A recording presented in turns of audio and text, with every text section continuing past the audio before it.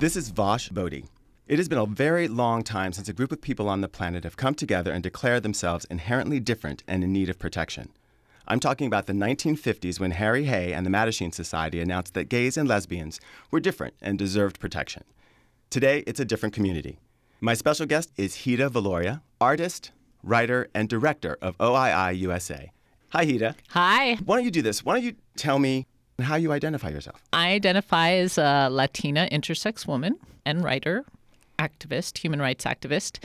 And the word in that little phrase that probably most people aren't familiar with is intersex. So you identified yourself as intersex. Yes. I'm aware that back in 2006, this community that you're talking about was defined as having disorders of sexual development. Didn't that just take care of this? Well, I'm not sure what you mean by take care Neither of. do I. That's a hard question. What are you... You're saying that you're a different people. Mm-hmm. And the medical community said that you just have disorders of sexual development. Why are you a different people? You're just like one of us. You mean normal men and women with a disorder?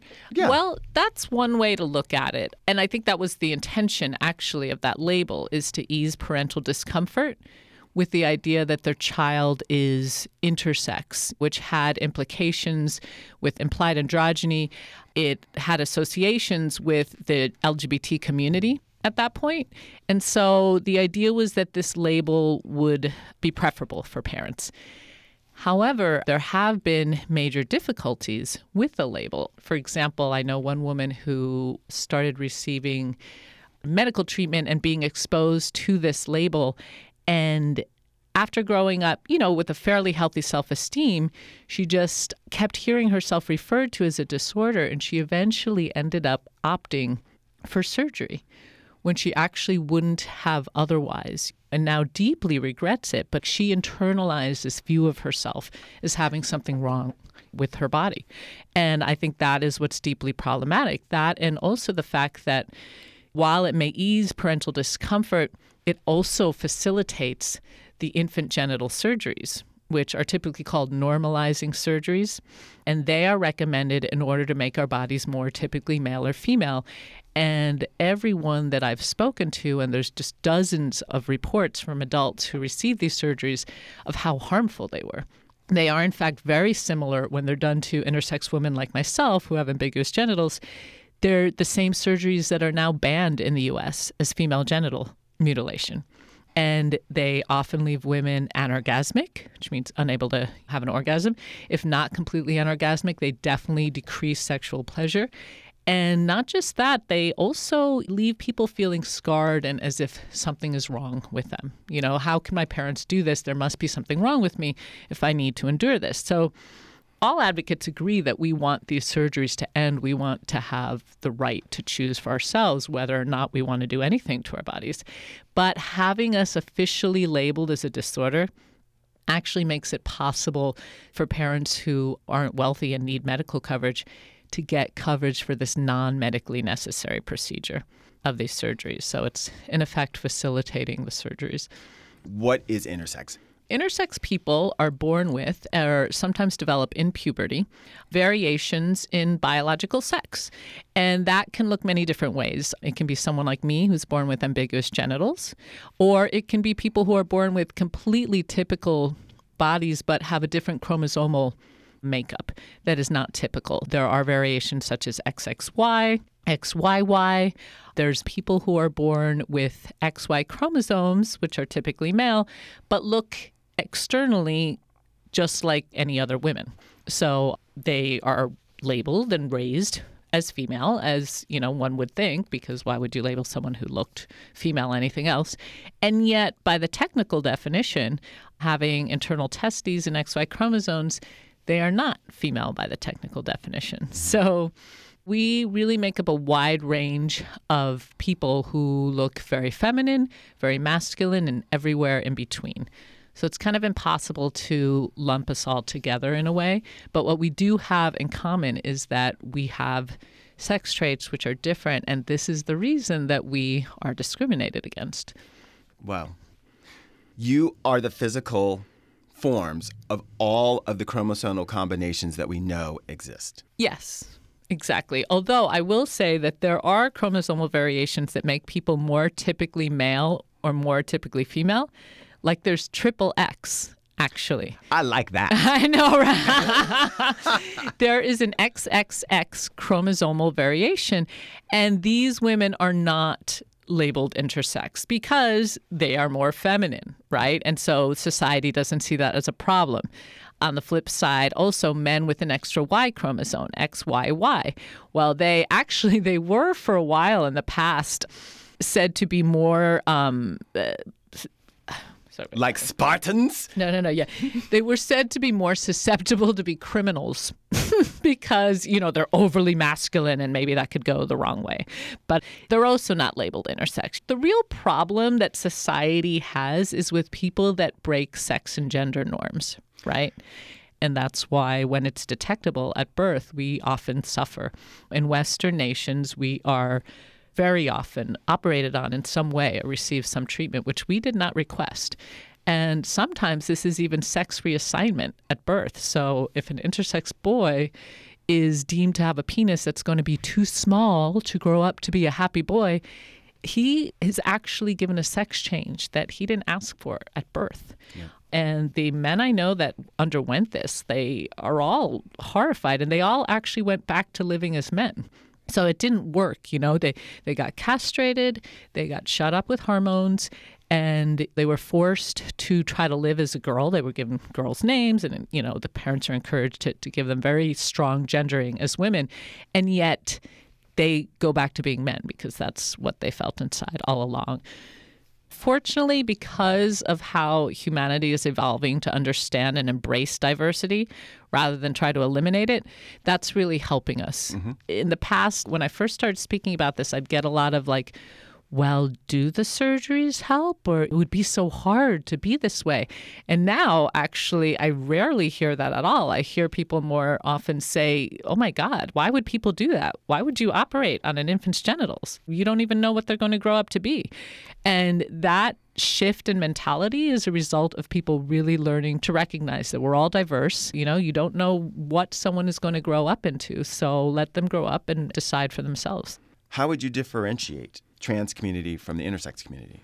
Basically, intersex people are born with a physical difference that is either visibly perceivable or is perceivable if you run some medical tests. So that is the difference. We are born with bodies that fall outside of typical male and female norms.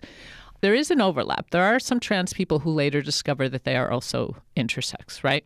But if we're not talking about this subgroup, you could say that trans people are born with typical male or female bodies, but don't identify as the gender that they're supposed to in those male or female bodies. The reason I want to really be clear is, since I am an advocate for the intersex community, it's really lovely to look at the way that our very existence troubles the binary.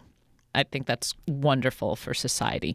But what we sadly experience way too often is professors teaching about intersex people, and yet they don't even mention the fact that right now, every single day, an intersex baby is undergoing a human rights violation. You are listening to TTV Talk to Vash. In the Life, coming up now on the Rainbow Minute. Many of the intellectual figures of the Harlem Renaissance were primarily attracted to members of the same sex. They were said to be in the life. It became fashionable for white partygoers from Manhattan to seek the exotic, unrestrained nightlife of Harlem, where social restrictions were often left at the door. They went to basement speakeasies or to cabarets like the Cotton Club.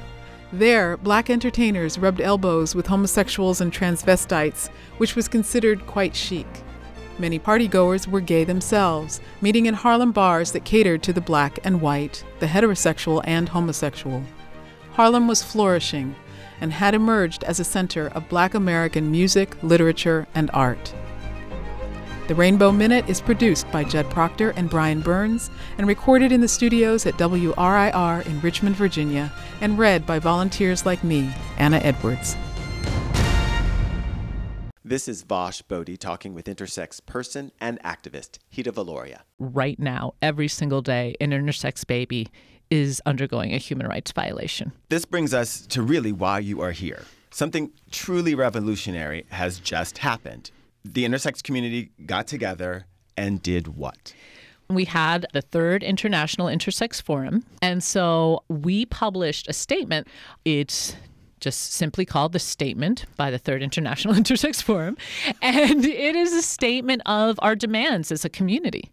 It's telling the world this is what we want. And it is compiled by 30 intersex advocacy organizations from every continent in the world, except Antarctica. And so this is really a consensus statement on what intersex advocates want, what the community as a whole agrees that we want and need. I've been referring to it as a manifesto. Yeah. A declaration of who you are, that you exist as a people, and then what your demands are.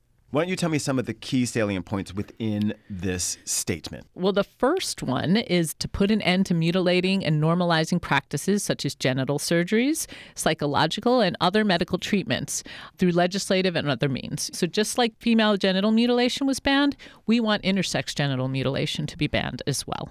That should not be something that ever happens non-consensually. Period. I believe that we as spirits experience our bodies, this plane, through sexual pleasure and through intense emotion. Everything else we go through, you can reduce it to that. So doing what people are doing to the intersex community is actually severing the ability for the spirit to have a full experience in this plane, and it has to stop. Beautifully put. I love that. I'm going to quote you on that. So the second thing is to put an end to pre-implantation genetic diagnosis, prenatal screening and treatment, and selective abortion of intersex fetuses. There's also these prenatal drug treatments that are harmful both to the mother and the infant, and those are still going on. It's a drug called dexamethasone, or Dex, D-E-X. And there's a lot written on that, which is great. That needs to end as well. And then put an end to infanticides and killing of intersex people. I know I see your face of shock. Oh, and the last one that I think is really important is that as a community, we agree that we need to depathologize intersex variations. In other words, no more disorders of sex development, or DSD, as it's known. That is harmful. It portrays us as inherently inferior. It's been done to the other members of the LGBTI community, as we know, right? Homosexuality used to be a psychosexual disorder. Trans used to be gender identity disorder. And we are still currently a disorder. And we want that to end as well. Those are the main things. We basically just want equal human rights. Absolutely. Now that this statement has come out, what are the next steps for you and the intersex community? Well, we are working at our different capacities all around the world to basically work with either legislators, the medical community, parent groups, anyone who has a hand in how we are treated, to push for these non-consensual practices to end, and to push for anti-discrimination legislation, which would affect people where these practices don't even exist, right? That is really the next step. We need serious legislation to protect our human rights. Unfortunately, it is a step that takes time, right? Like we see the LGBT community, it started its movement earlier than we did, 30 years before ours did, back in the 60s. And only now is anti-discrimination legislation happening in some parts of the world. So I understand, and many others understand, we're in this for the long haul. It's a process, but it's happening, and that's where we're going. I'm going to do everything in my power to make sure that it happens as quickly as possible. Thank you. How do people get in touch with you? OII-USA.org. That is the organization. There is a pamphlet called Brief Guidelines for Intersex Allies, available on the website, OII-USA.org, and also one called Your Beautiful Child Information for Parents. Both are wonderful resources, whether you're a parent or just someone who wants to be an ally, to really get educated and learn how to spread the word. Where can people find this full statement? The easiest way is to just Google Third International Intersex Forum Statement, and it comes up on the ILGA website. That's ilga.org.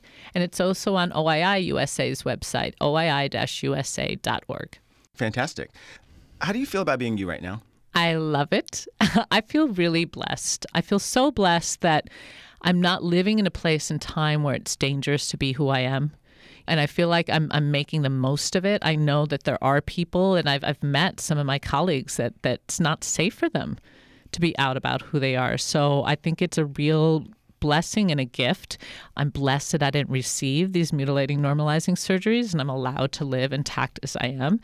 And basically, I'm going to take that gift and use it to spread love and acceptance as much as I can, to be a voice, to tell people like we do actually exist. The world is not just male and female, and that is beautiful and perfectly okay.